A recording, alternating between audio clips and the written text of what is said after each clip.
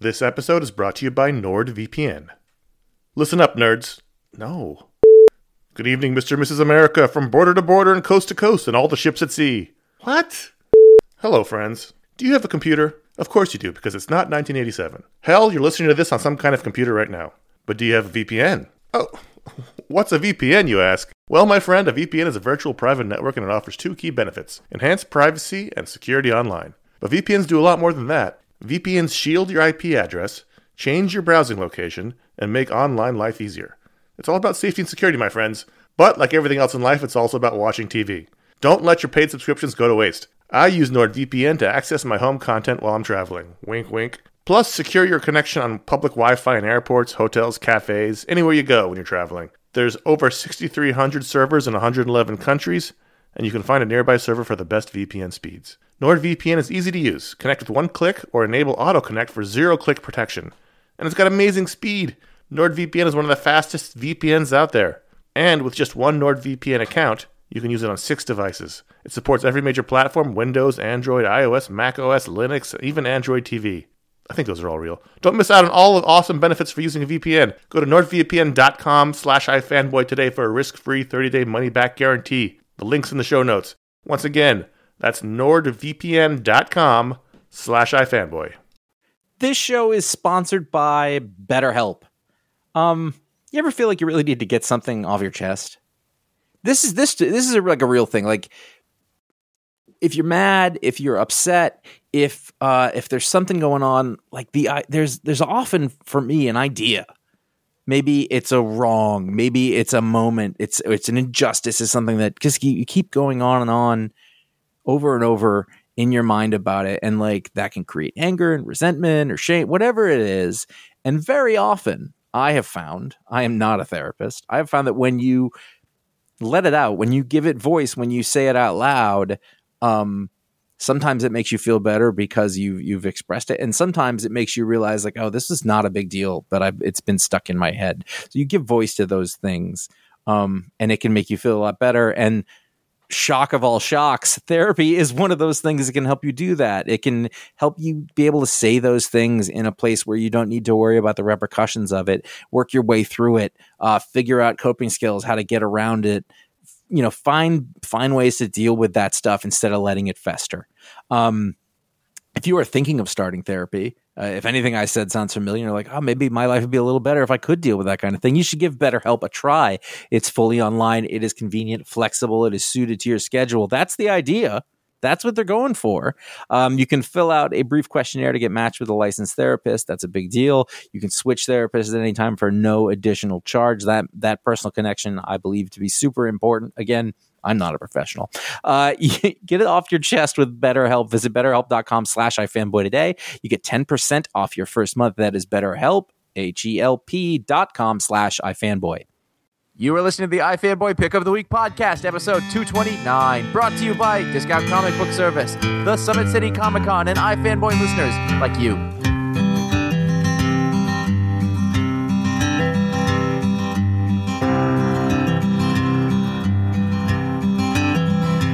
To the town of Awafria rode a stranger one fine day.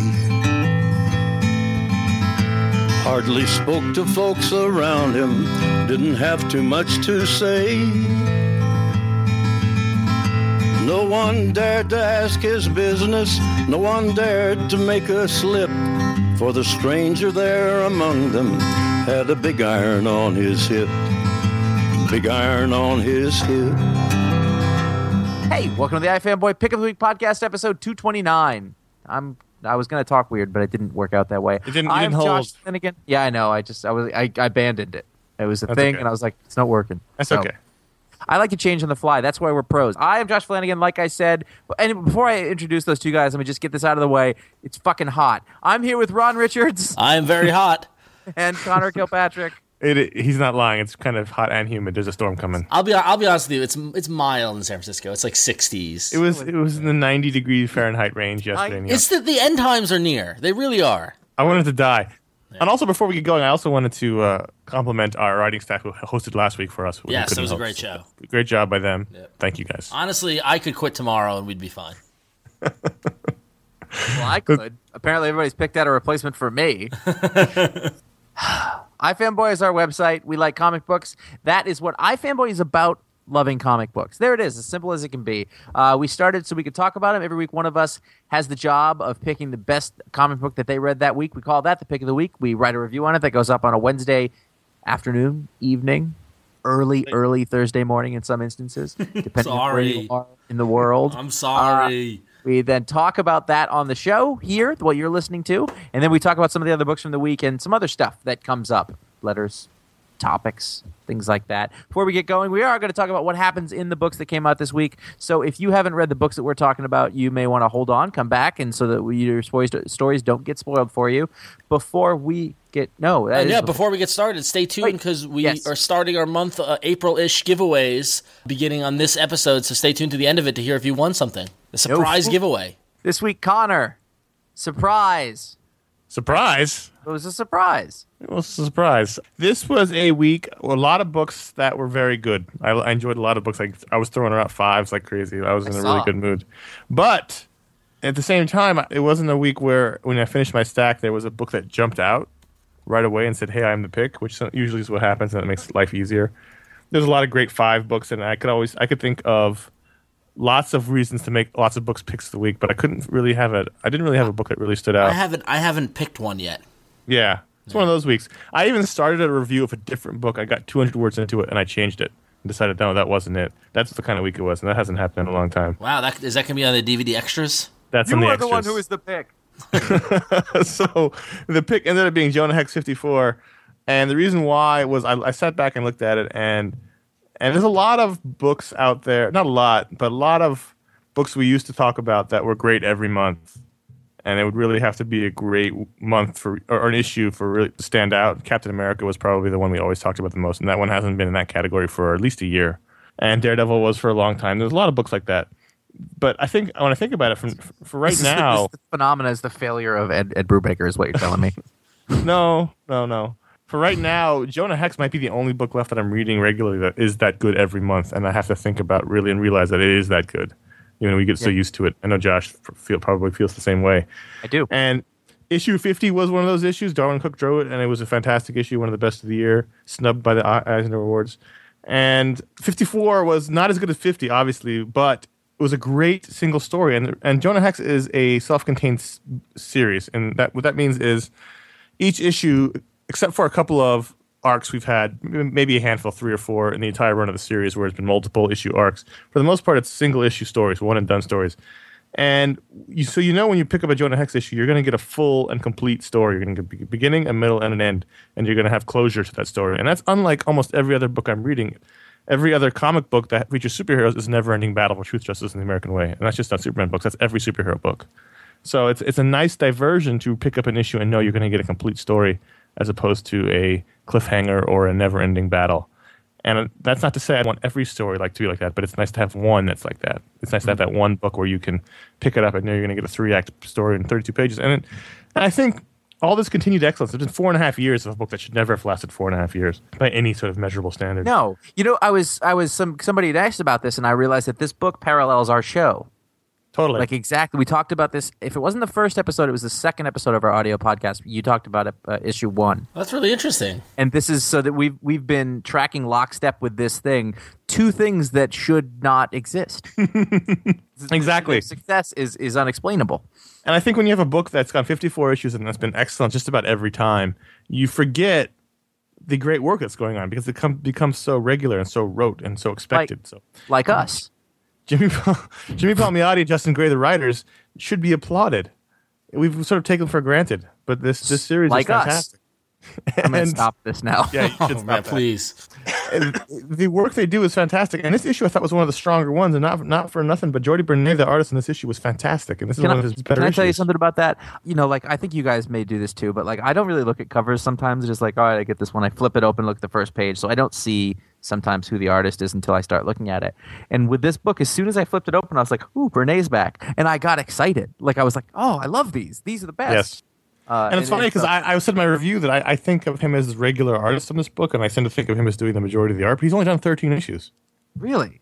I'd written a whole paragraph in my pick of the week about how he was the new, he was the face of Jonah Hex and the regular artist, and I went to look up exactly how many issues, and it was only 13, so I had to delete the whole paragraph because he's really a lot of false starts for you. Yeah, this was a rough week for you, wasn't it? It was really hot. Wednesday I didn't even enjoy reading comics. I wanted to vomit the whole time from the heat, but this issue is a typical Jonah Hex tale, and I wrote in my review how it follows a formula, which is not necessarily a bad thing if it's executed well. Like I watch a lot of formulaic TV. As long as the characters are strong and the writing is strong, and you feel the emotion of the characters, it doesn't matter that hit the same beats every time. I mean, Jonah Hex gets put in a bad situation. It's a situation you think he can't get out of. There's a girl that's normally a prostitute that falls for him, but wants something out of him, and he's not interested. He's usually got a friend who sort of doesn't want to help him, but ends up helping him. And he doesn't really like the friend, but they're still he doesn't kind like the friends. Yeah, and at the end he does just like us.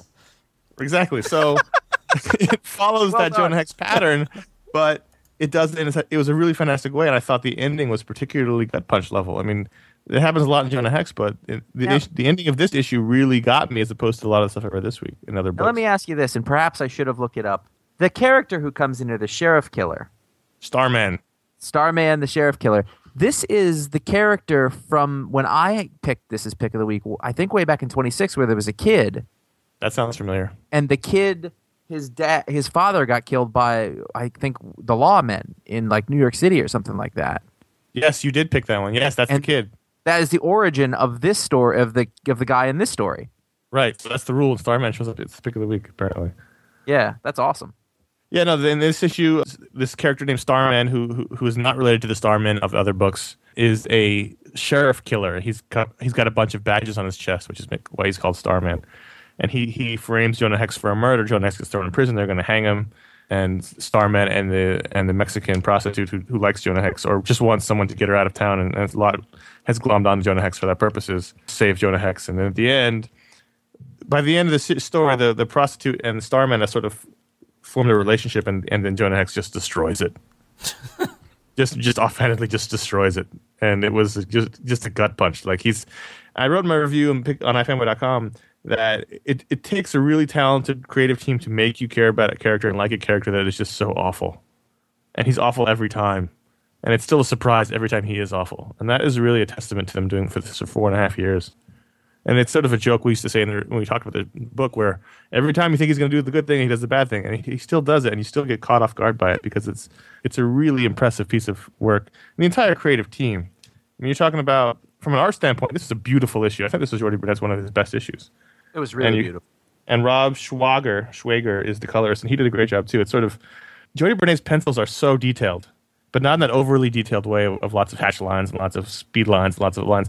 It's just very dense. There's a backdrop on every page. There's a really strong feeling of atmosphere. You see the bar, you can smell the alcohol-stained chairs, and you can see the dusty streets that Jonah Hex walks down. And when he's open plains, you see way into the background.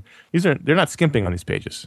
If you flip through the pages too, you see that a lot of them took place at different times of day. Yes. Some of them are in the middle of the day. Some of them are like late at night. Some of them are in like more of a twilight. And so it's a very nice color scheme. Yeah. It's just a fully formed book, and it's perfect. And people in the comments of my review are asking, where can I start with Jonah Hex? Anywhere. If it's not one of those 6-issue arcs, which has only happened a couple times, you can pick up any issue. It's a one-shot deal. You get a full story. Pick up 54. 54 is a single story that you'll get. It's a fantastic piece. Character work, action. Jonah Hex is always pumping somebody full of lead. Well, one of the other things, again, in the comments, people say, I bought 50 and I really like that. I should maybe pick up again. Like, come on. Yeah. The 50 was awesome because Darwin Cook did it, but the book's awesome. Period. You know, it's not awesome because... Also awesome because of the writing. And it was awesome for two reasons, that book. Mm-hmm. It wasn't just Darwin Cook, who was fantastic in that issue. It was also Justin Gray and Jimmy Palmiotti's writing, which was also fantastic. But there hasn't been a bad artist on this book. I mean, this draws wonderful talent. If you're into the kind of artists who do this, I guess I should caveat that it's not Jim Lee types. Just a few months ago, we had Dick Giordano doing his final comic work right before he died. I mean, they do a really good job of getting guys on this book that are not in the mainstream anymore, or have never been in the mainstream, and giving them a lot of work. Jordi Bernay's a big talent. He's amazing. In Europe. But he's not a big talent here. I read that Torpedo book. It's amazing. Yeah, I really need to get that. I leafed through that at the comic store the other day. It's beautiful. Fantastic. It's really good. I can't wait for volume 2. This was a fantastic issue. And at the end of the day, there was a lot of good books, but this is the one I really kept thinking about, which is usually what means to have the pick of the week. But there were two books that came real close. We're going to talk about them in succession. The first was S.H.I.E.L.D. #1. Oh, S.H.I.E.L.D. Hickman brought the crazy to Marvel. Yeah, he really. I think the reason it wasn't pick of the week was because I don't have a handle on it. It's almost too crazy. Despite how cool Leonardo da Vinci, the super spy, is, it's almost too much. And also, it sort of verges into, it walks the Serpentor tightrope, which was take this cool military organization and give it a mystical origin, which the G.I. Joe the movie did to Cobra and Serpentor, and really sort of ruined that whole. You're never going to let that go. I'm never going to let that go. Well, for 24 years, this I command. For those who didn't read it or don't know what we're talking about, the book is called S.H.I.E.L.D. and it's S.H.I.E. And so. You would think that you're going to open it up and it's going to be Nick Fury and Dum Dum Dugan and all this When other they stuff. first announced it, that's what I thought it was going to be. I was so excited. It's great. And no, turns out it's actually the majority of this book all takes place in the past, dating all the way back to the Egyptians, to the ancient Chinese, to the Renaissance Italians. Yes. And all with the one current theme of these, great leaders or great people stepping up because this is not how the world ends. That was the kind of meme that was going throughout the whole book. Not like this. Exactly. Yeah. And the idea being that all these various leaders over time were all just a different chapter in the history of this organization called S.H.I.E.L.D., which is sworn to protect sworn to protect the Earth. There's a lot of information. There's a lot of information in this book. And that's the thing. Yeah, it's right up Hickman's alley. I mean, I really enjoyed this. I gave it a 5. I liked it a lot. The art was fantastic. Who's the artist? Dustin Weaver was great. Yeah. This is the kind of art that his books, that Hickman's books should. This is why Secret Warriors failed in my mind. But anyway, I like Secret Warriors for a while. S.H.I.E.L.D. is based on this guy's shield back in I can't remember his name. Imhotep. Yeah. Imhotep's shield, which he used to beat back these alien invaders, and so then it was throughout history, it looked like the Brood. Yeah, it did look like the Brood. Throughout history, someone in charge of the S.H.I.E.L.D. organization knows the true fate of the world, so he knows how the world will end, and when someone invades, he knows this is not how the world ends, so he knows he can beat them. Yeah, and it was a really fun concept. And at some point, you see Galileo fighting Galactus. I mean, which was awesome. There's a lot of really cool stuff happening here. And Leonardo da Vinci, I keep wanting to say DiCaprio. Leonardo da Vinci. The super, this is basically the action hero, which is awesome. But flies into space and does something. It was like, it was very cool, full of very cool concepts, and I can see myself really loving this book. But for right now, it just felt like I got info dumped, and I was trying to make my sense of it through it. Yeah, and as soon as I opened up the page and I saw that big S.H.I.E.L.D. logo, like the little bit of Hickman design stuff going on, and in the back there was some back matter and stuff like that. I really liked it a lot. It just, but after I read it, I was like, does this fit in Marvel? Well, that was my thing. Yeah. I felt like I was the only person on the internet who didn't think this was the greatest thing on earth. Oh, I don't think it was the greatest thing on earth. I thought it was fun. I know, but people were really excited. Everybody, was it the #1 for POWs? This on the site? but barely. It was a really big split. Yeah, I think it was like 23%, which is not really a number. For me, like I was like, I don't need everything to have a secret origin and I was like, S.H.I.E.L.D., it's a government agency, and I liked it like that for some reason. Was a man. It's one of those things where they go back and like when they told Wolverine's origin, I was like, I don't want it. I don't want to know it. Yeah. And I didn't think it added much to it. It was well done. It was good. I wasn't interested. And it was one of those things like, yes, they're cool ideas. I know how you can get an editor, you go in and you say, Leonardo DiCaprio was a secret agent. Leonardo da Vinci. Yeah, I did too. You did it too. Boy, Martin Scorsese's pulled one over on us. Yeah. And the editor goes, "That's perfect. It'll sell. Great pitch." But at the end of the day, it's robots, monkeys, dinosaurs, time travel, zombie, gorilla, sort of. And again, it was really beautifully done. It was well done. Oddly enough, for a person who was really into the Jonathan Hickman stuff that came out early, I thought Pax Romana was fantastic. I love the way it was done. I'm not really enjoying the info dumps. Yeah, because it's so. They said it last week in the show. There's just so much more telling than showing, and after a while, I'm like, it's not really comics. Well, yeah, it's tough. I don't know. I'm curious. I'll keep going with it, just to see where he's going to take it and how it's going to tie into the Marvel Universe now, and how it gets to S.H.I.E.L.D. and Nick Fury and all that sort of stuff. Because if it gets to Nick Fury, it's going to be awesome. Because I did read Secret Warriors for a while, and when he wrote Nick Fury, he wrote Nick Fury. He wrote a great Nick Fury. So if we end up getting to the present and Nick Fury, then that's going to really be interesting because it was really fun when he did that. Yeah. So if the other book that was in the running for Pick of the Week is the one I think it is, The Flash Secret Files and Origins #1. Oh, first off, that was the review I started to write and deleted. It was. I would not have doubted. I would have backed you up on this one because my God, like, okay, just to give background, like, I'm not as big of a DC fan as Connor is, but when I got in the late '90s, I started picking up the Secret Files books. These are great books. Oh, I love them, and they haven't been doing them as much. And this is what a Secret Files book should be about. It's a great little mini story, and then all those pages of the character bios and things like this is the book.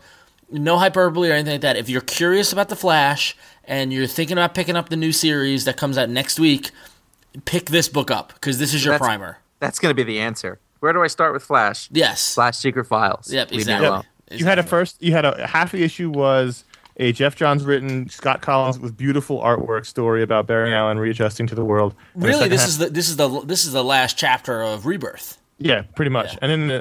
And then the second half was a bunch of Secret Files on the characters that you're going to need to know in the upcoming series. But with Collins and Manipul art, that was amazing. Yes, yeah, which was beautiful, and it was a good primer for catching up. If you're new to the Flash, if you don't know anything about the Flash, and if you want to know who these characters you're going to be reading are, this is a perfect example. But I loved the opening story. I loved that story. I thought the Collins art was beautiful. Yep. I loved the take on Barry Allen.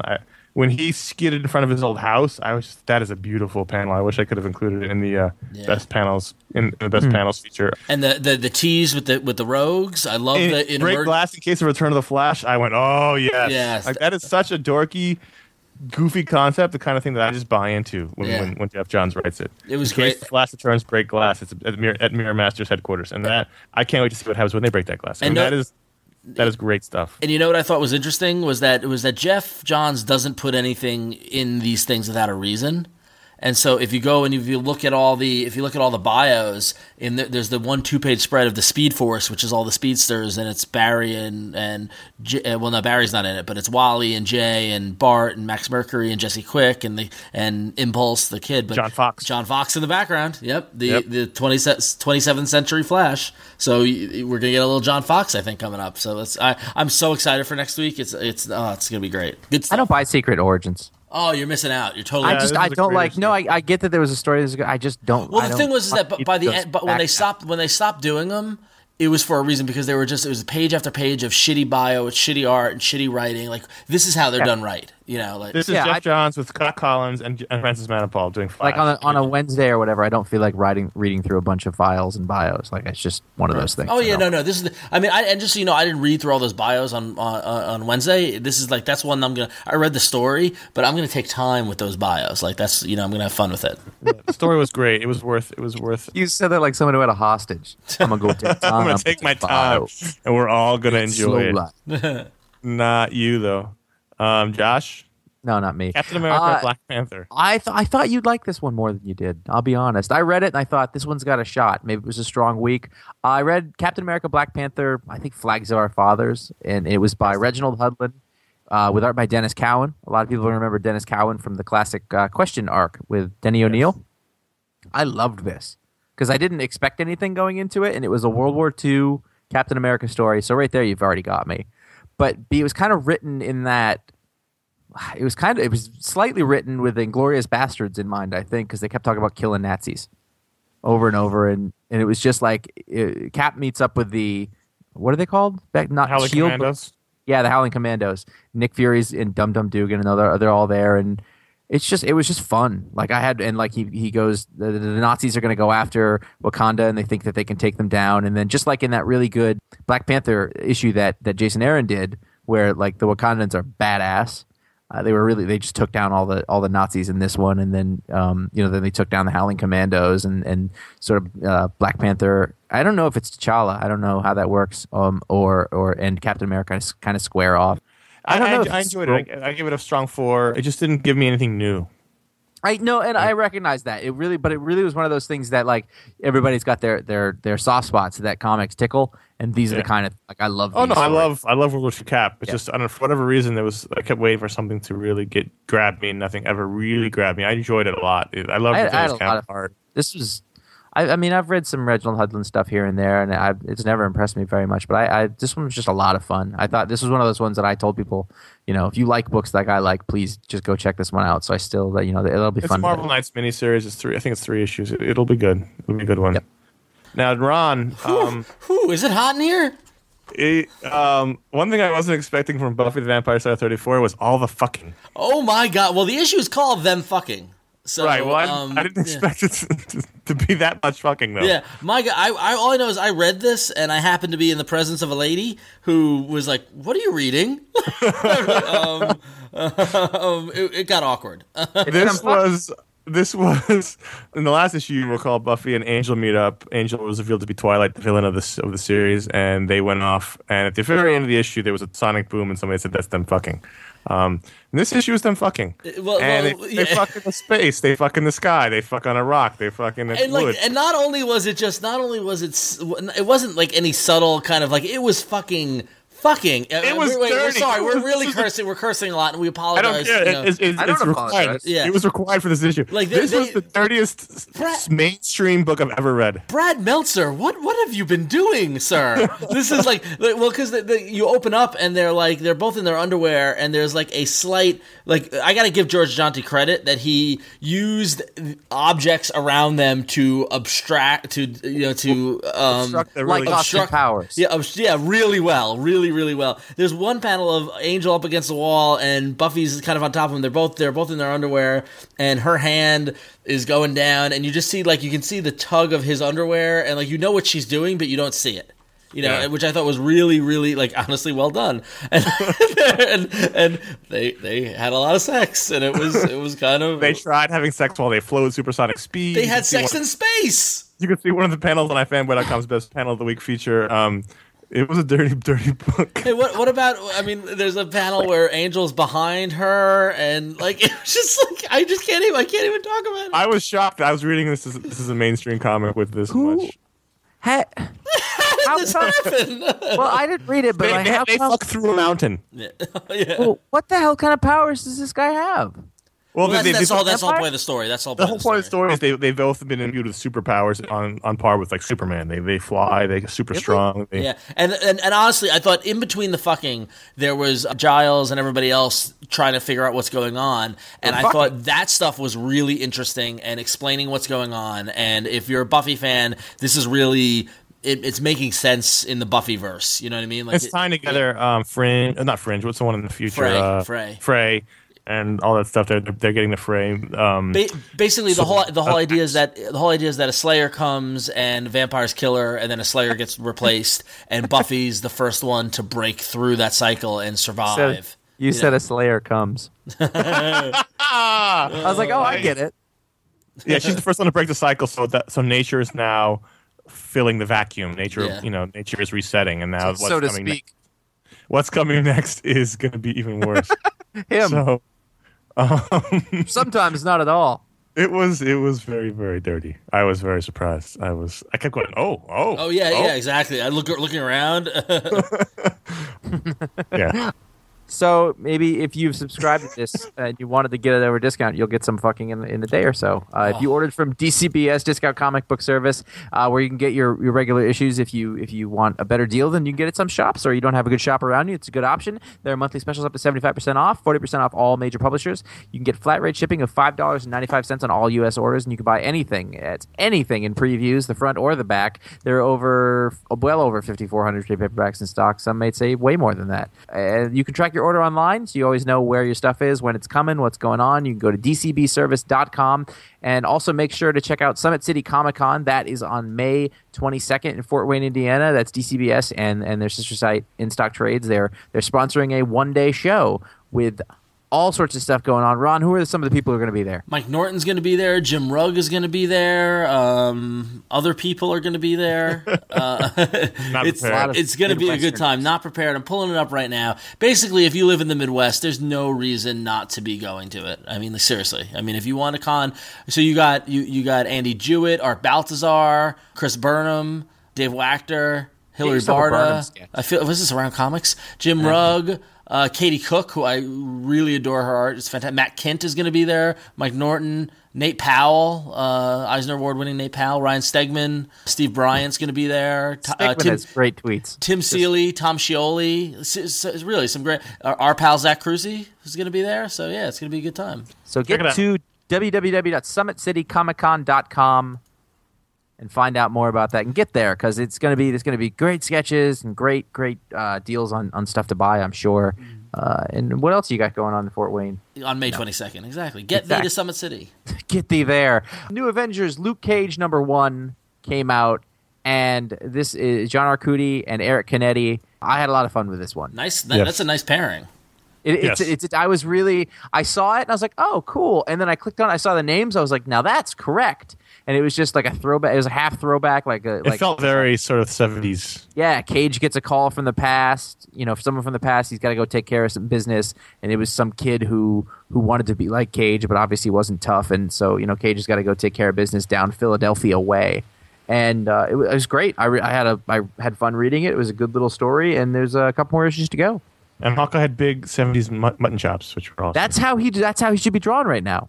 Yeah. He's all. I love the Canetti art. The Canetti art was great. There was a lot of fisheye lens stuff in the action panels and just really, really full of energy. His stuff is. It really just throws you when you see 70s Luke Cage. By the way, the tiara, and you're just like, damn.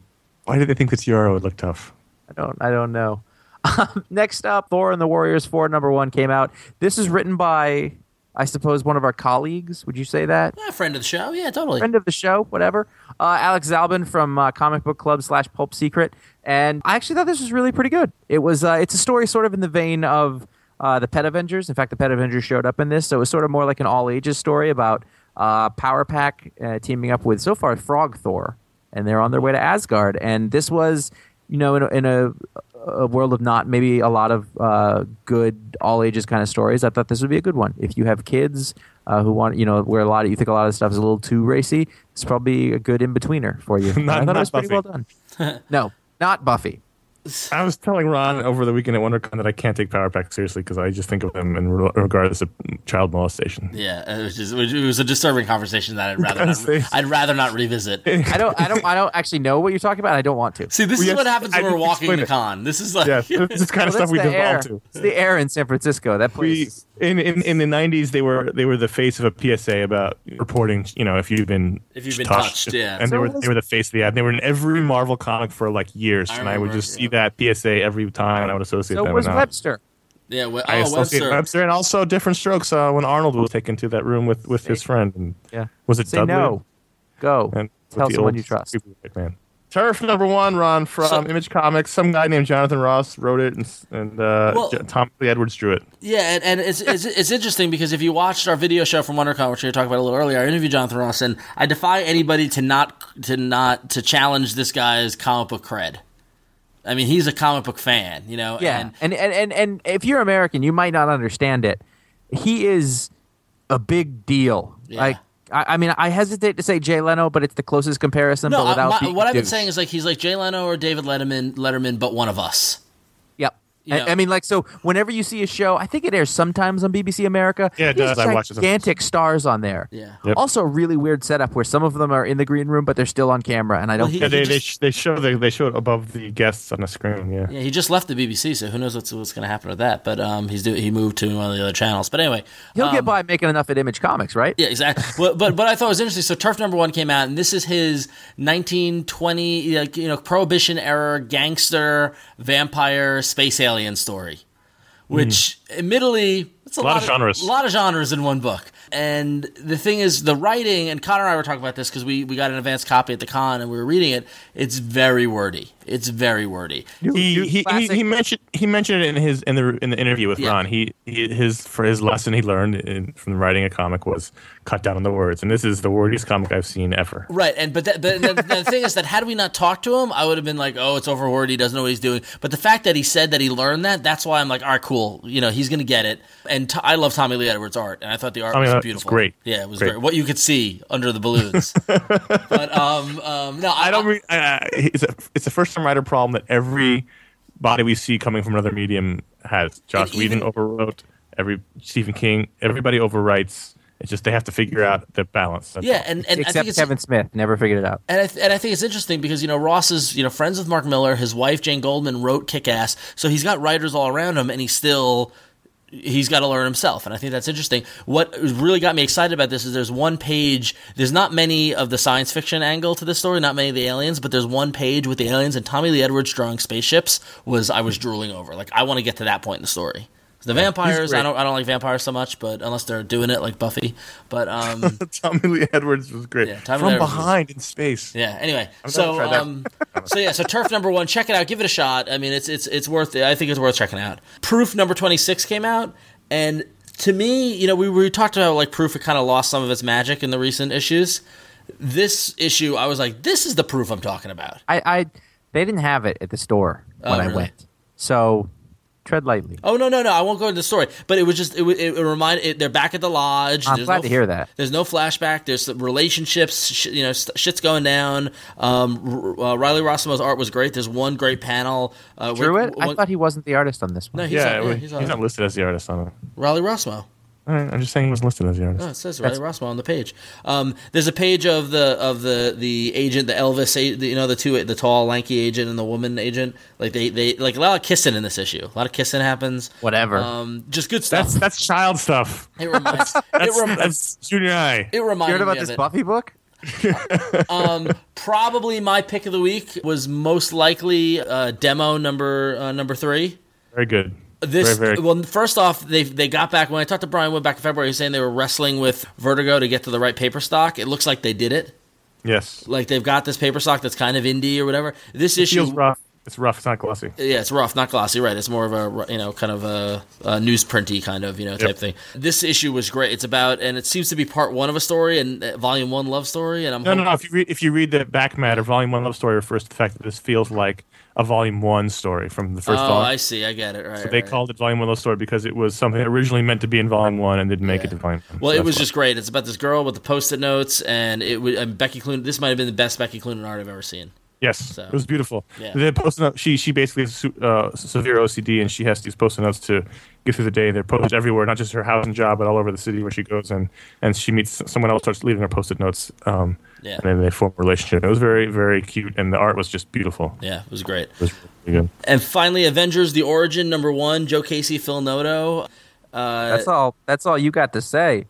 Two things about this book is one, I really liked Phil Noto, and then I got a bad taste in my mouth from that Brian Azzarello Doc Savage. Remember that was really stiff, that Batman Doc Savage book. This is the Noto art that, I mean, this art wasn't stiff. I really liked it. Thought it was really, really good. And then I started reading it and realized that Joe Casey was retelling the Avengers origin in like some weird, ultimate like now kind of time period, and I was like, oh. But by the end of the issue, I was like, all right, right on. I like it. So I'm excited for this miniseries. Well, they do that every now and then, right? Every 5 or 6 years, they update the origin to the modern times. But my problem with it was that you had Rick Jones and his friends. Like, remember in the first in the Avengers origin, they were like they had the radio and they were tracking the Hulk and all that kind of stuff. It was the '60s. Yeah, and in this now they're like in a room with computers and they're on the internet and stuff like that. And but which is fine. It's a modern thing. But then Tony Stark dons the Iron Man armor and it's the dorky tin can 1960s armor, which doesn't match up. Well, maybe the first time that somebody built armor today, it wouldn't look so good at first. Well, I don't know about if you remember the movie. Yeah, sure. Yeah, good point. Its first version of the armor was kind of kludgy. Good point. But so that's one of those Marvel branding things. They have to keep consistent. But I really like this. I thought it was fun. Yeah, Joe this is really fun. Just needs to be able to be given whatever team he wants. Just let him do it. Yep. And just write them. You don't worry about now. Yep. Just do them then or whenever. It's fine. Yep. It's totally fine. It's fun. Cool. So those are the books that came out this week that we were interested in, but you all on ifanboy.com picked other comics and came back and rated and reviewed them, so we want to highlight some user reviews. And the first one comes from Dharma Bum, who reviewed Uncanny X-Men number 523 and gave the story a 5 out of 5 and the art a 5 out of 5. And at the time of recording, 5.3% of you made it your pick of the week. And Dharma Bum, great name by the way, says... This is the kind of story that made me fall in love with the X-Men in the first place. It's a great group dynamic book. The storyline has the usual cast of X-villains, literally hunting the X-Men who are desperately fighting to survive and save Hope, but Hope being the girl. But the story is also about the strain on the relationships of these characters, who many of us have followed for decades, as some of them make decisions in these desperate times that not everyone agree with. Dodson's pencils are great. I know not everyone agrees with me on this, but I really like his art. And, Dodson. Who doesn't like Dodson? We got Dodson. We got Dotson. We got Dotson.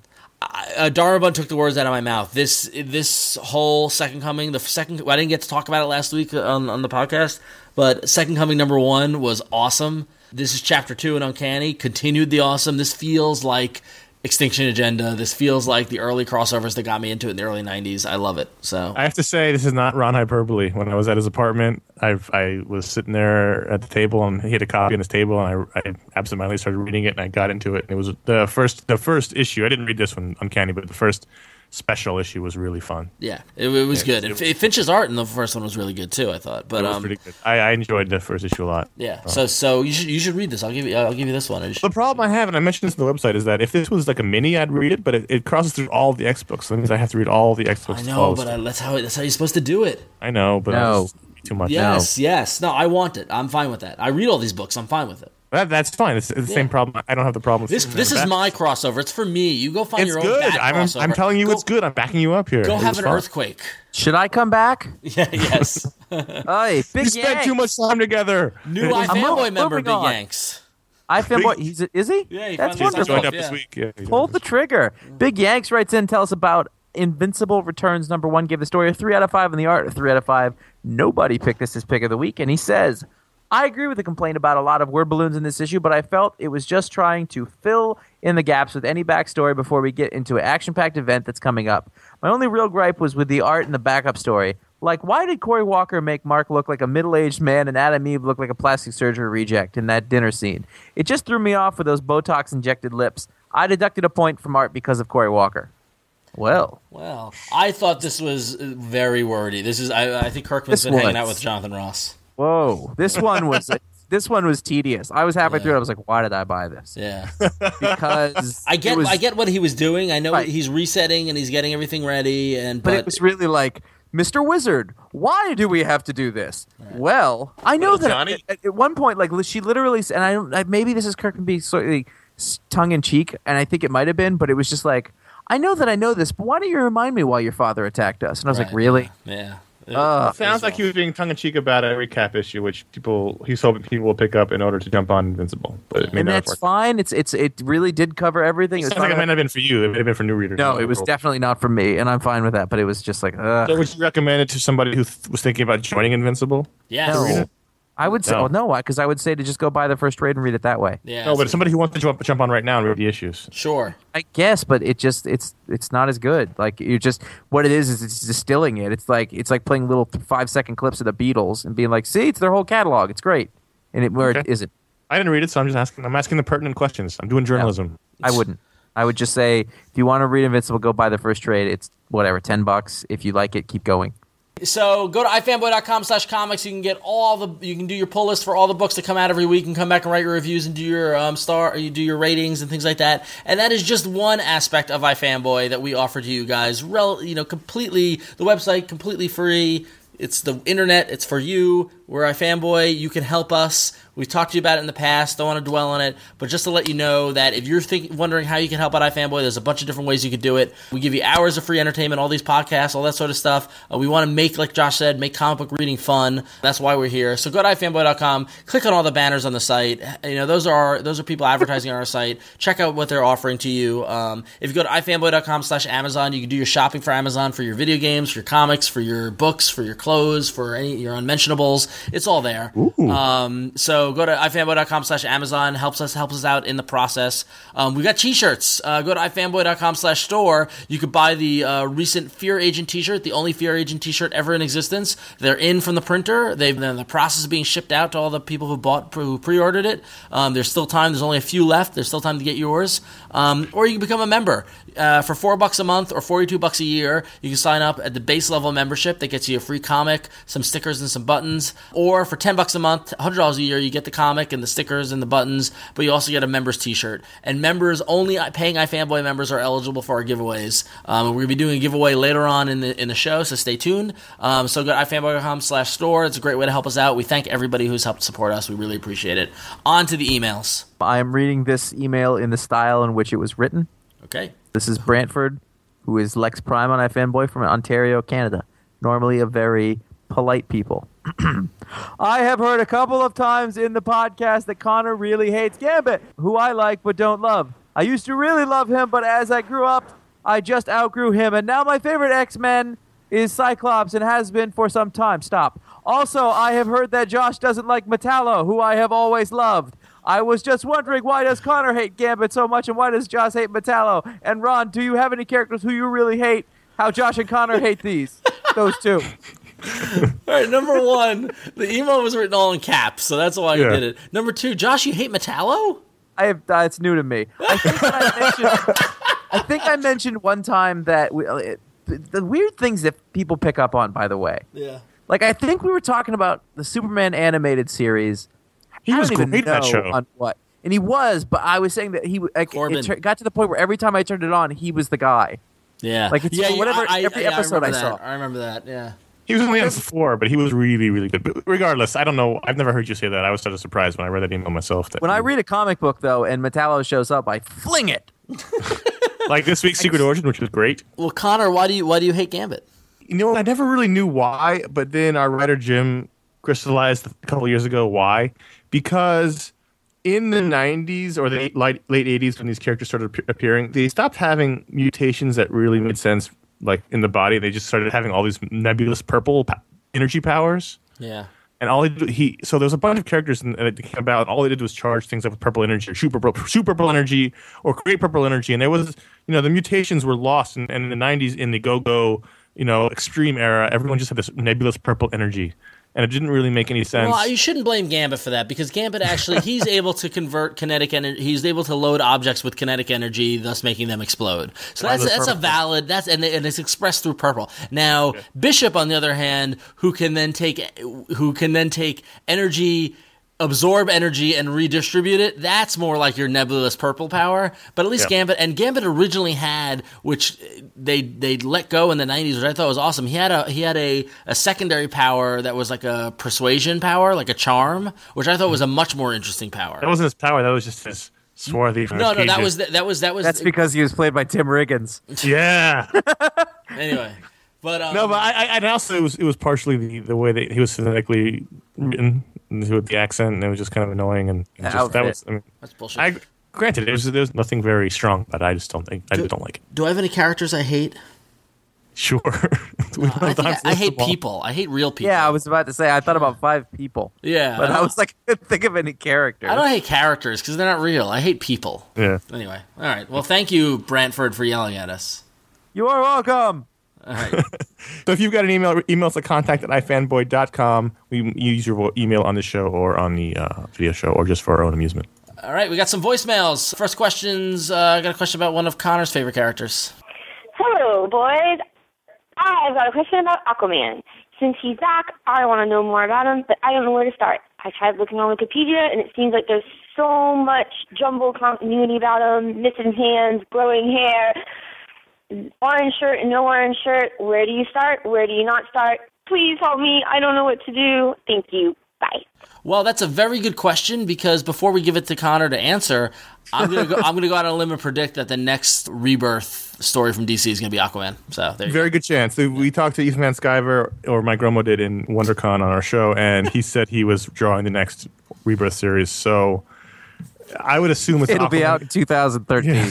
That's my, by the way, that's my new favorite con anecdote, and Mike wrote about it in his column on iFanboy. You can read it, but we're going to tell everybody this story again real quickly. So we're in the DC booth. Ethan Van Sciver has been signing for about 2 hours. He obviously looks tired. We're going to interview him afterwards. He stands up, and Mike Romo, if you haven't seen Mike Romo, watch the video. You can see what Mike Romo's like. Mike is very accommodating to Ethan. He's like, thank you so much for the interview. I appreciate it. How are you doing? And Ethan's like, I'm pretty tired. I've been signing for a while. And Mike goes, oh, would you like some water? And Ethan goes, yeah, that'd be great. And Mike just looks at me. And I go, I don't have any water, Mike. Like, what the fuck do you think this is? We're a low-budget production here. Because Mike Romo lives in L.A. and is an actor. We're used to everybody gets water at auditions and things like that. And we didn't have anything.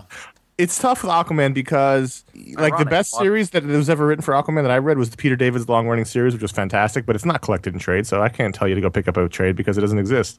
And you're going to be spending all your time in back issue bins. So what I would say to do is start with Brightest Day, because he seems to be one of the main figures that's going to be in the Brightest Day miniseries that's coming out soon. Actually, I know 2 stories for good Aquaman stuff. The JLA Year One, Yep. Yeah.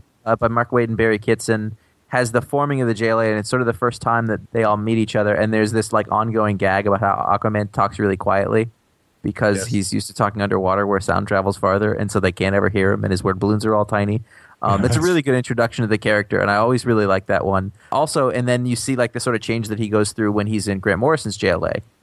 He's probably never been better than in that series, but he wasn't the star. You know what I mean? Like as far as Aquaman starring stories, the Peter David ones are the best. But again, they're hard to find. It's just they're not in trade, which is a sort of a travesty because it is a really great series. Right. That was during Peter David's sort of pinnacle time. He's coming off Hulk. You know, it was the early mid '90s when he was sort of a very big name in comics. Yeah, but if you want to read a couple of stories that have him in there and get a little about him, those are good. Those are the ones that I really like. But I would say to this anonymous person who called in that you check out Brightest Day, and I think that's where you're going to see. If he's not the Rebirth character, he's going to be happening in that series. But I'm hoping, and I think that Ron is correct, that he's going to be the next Aquaman. I think he's going to be. So. Unless it's Plastic Man Rebirth. But is it that they just don't want to sell any issues, or shut up? He's awesome. I also did a you mini. are the one. I did an iFanboy mini way back about Aquaman. If you want to search for that, it's I remember that one. That was fun. On our website about why Aquaman is cool. Yeah, and he is cool. All right, we got one more voicemail for you. Hey, family, this is Kevin. I'm Michelle from Simi Valley, California. We just got back from Tiki Tour 2010. We had a great time, you guys. It was a lot of fun, and I can't wait for next year. And thank you for posting stuff like this on the website, because this just makes everything like reading comics a lot more fun. All right, guys, I hope you guys had a great time, and we will talk with you later. Thanks so much. Hunger was my favorite. Bye, guys. If you don't know what they're talking about, Kevin and Michelle, we were on the Tiki Tour with us this past week this past week in WonderCon in San Francisco. I guess for the past 3 years we've been doing it with past 4 years we've been co-sponsoring the Tiki Tour with Isotope Comics, the comic store in San Francisco, where we hit as many tiki bars in San Francisco as we can before our livers give out. It's become a raging tradition. It's become like this year the crowd was huge. And it was a pirate theme, so about half the crowd was dressed up as pirates. And it was awesome. It was really cool. If you go back to the first episode we did of the Tiki Tour, and I wasn't at that one either, you'll see Ron with Josh Richardson. Yes. New iFanboy staff writer. Yep. Even back then. Yep, totally. And you'll see me drunkenly interview a drunk Adam Beechin. Yeah, that was fun. That was fun. But this year was a blast, and it's great to get drunken voicemails from going home from it. But I liked that the party didn't stop for them. It was with the Tiki Tour was with Dave Johnson, which was awesome. And then Saturday night, actually at Isotope, it was another amazing party with Jimmy Palmiotti, Amanda Connor, and Darwin Cook. And we just got to thank everybody who came out. We're so glad everybody had fun. And we also got to thank James Syme and Kirsten Baldock at Isotope Comics for co-sponsor for hosting all these events and allowing us to be involved in it. It was just great. It was it was probably this WonderCon was probably one of the best WonderCons of all time. That's what everyone's been saying. If you go to ifanboy.com and you go to the search and search Tiki Tour, search Isotope, 100% Hex. I think that's the name of it. We have the pictures from the party and from the Tiki Tour on iFanboy, so check those out. And if you watch this past week's video show, halfway through, there's a little musical montage of both events. So, yeah. So thank you all for coming. A lot of people came. A lot of people said hi. Met a lot of people we've only known through the website, at the party. It was a good time. It was awesome. So, and Kevin, Michelle, thank you for writing in. That was awesome. Calling in, right. So, and if you want to call in, you can call us at 188-FANBOYS. It's 188-326-2697. Woo! Connor, let's give some stuff away. April and a bit of May is giveaway month. We're doing a giveaway for the next 4 shows, which goes through the end of April and the first week of May. We talked about this before. We do a giveaway for iFanboy members. You got to be a member to be eligible. We pull from the big pool of members to give away things that are very cool. This week's giveaway, which is the Jonathan Ross Turf giveaway. We talked about the book earlier this week. We met Jonathan Ross at the con. We got a bunch of books signed. We're giving away 3 prize packs, which includes Turf #1, which signed special collector's edition by Jonathan Ross, and a Turf promotional poster. And the winners of the Turf giveaway are Chris Albrecht, Marianne Borelli, and Neil Cudmore. Awesome. So congratulations, Chris, Marianne, and Neil. You guys are paid iFanboy members. We thank you, and here's our give back to you. So thank you very much. So go to ifanboy.com. There's a red post at the top, April-ish giveaways. You can see all the stuff that's there. Go to ifanboy.com/store, become a member. That's how you can be eligible. So the con parade rolls on. We just came off of WonderCon. This past weekend, we were able to stay at home and relax. But this weekend, we're going to be in Chicago for C2E2. We hope you will be there as well. So go to, we'll be at the con. Follow us on Twitter at twitter.com/ifanboy to see where we're going to be at. Come say hi to us. We're going to have a booth this year. It's the first year we've ever had a booth. We're going to be in like the podcasting section by Artist Alley. We're going to be near the Around Comics booth, which I will then be pissing on because they're dying. As well as some other great podcasts will be there. So come say hi. It's going to be awesome. The folks from Graphically are going to be there, so you can find out all about the Graphically stuff. It's going to be a cool time. There are a couple of parties. If you go to c2e2.com, you can see under events, there's a listing for parties. That'll show you all the information about the after parties. We may be there, we may not be there. Watch us on Twitter, find out where we are. So yeah, it's going to be a great time. I can't wait to get to Chicago, see our friends there. It's going to be a blast. Have fun with that, you two. Yep. I'm starting to miss going to shows, although I get the fatigue just the same. You want to check out, we do this podcast, we do other stuff like that. You want to make sure that you check out our Talksplode podcast with John Romita Jr., artist on Kick-Ass, and so many other just wonderful, wonderful bits of art. We talked to him about the movie and about his career and about his relationship, because he's Marvel royalty. It might be one of my favorite Talksplode we've ever done. So make really sure good. that you go back in the feed and you check that one out. It's definitely worth a listen. He's a really fun guy. Also, we have our Don't Miss podcast that comes out every single Monday. It's a little short podcast to tell you about just one book that you may not have known about or one that you did know about. And we talk with the creator from that book. Last week, we spoke with Jonathan Hickman, writer of S.H.I.E.L.D., which we just talked about a lot. And so he's talking about that book with Chris Niesman. And this week, Ron is talking to Jamie McKelvey. Yep. Because... Are you going to be buying pages from him on the show? No. Jamie actually drew the Siege Loki one shot that's going to be coming out next week, and so figure talk to him about that. Loki is a trickster. He is. So go to iTunes and subscribe to Don't Miss. Search iFanboy, subscribe to Don't Miss. Those are your orders, people.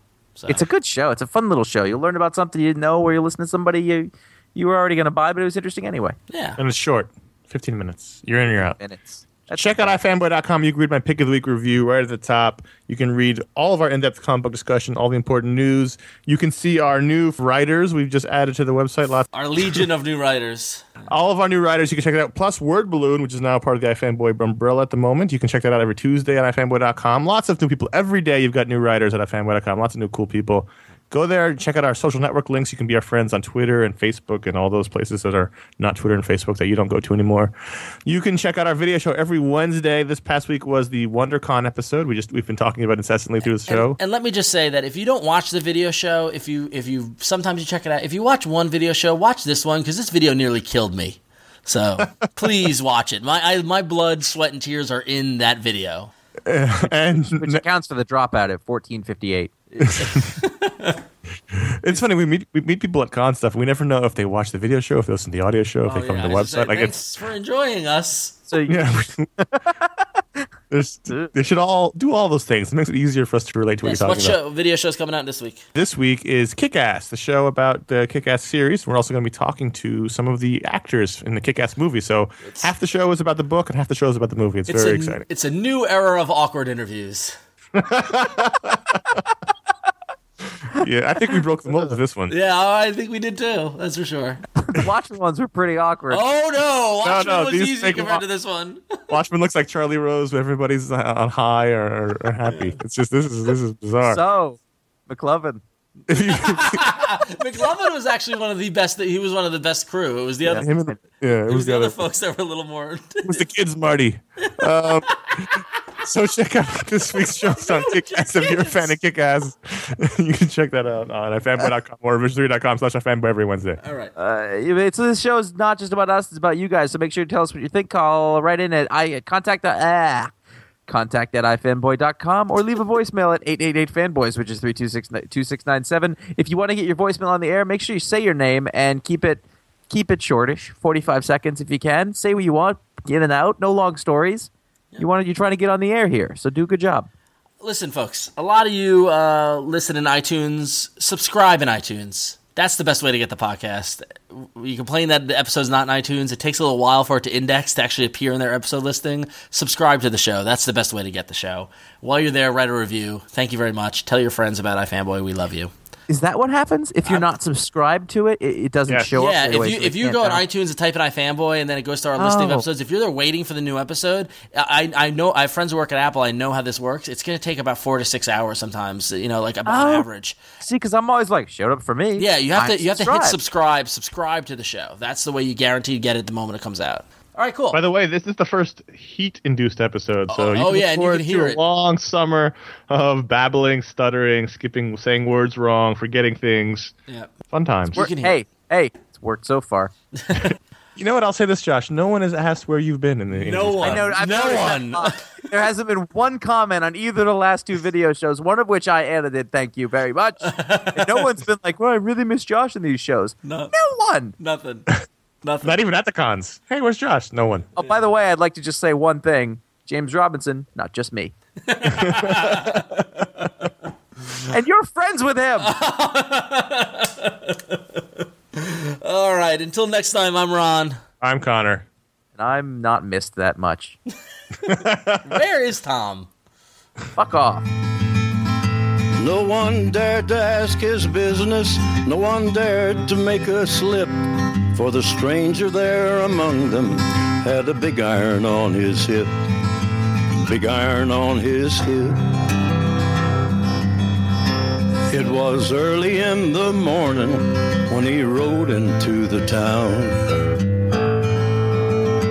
He came riding from the south side, slowly looking all around. He's an outlaw, loose and running, came the whisper from each lip. And he's here to do some business with the big iron on his hip. Big iron on his hip.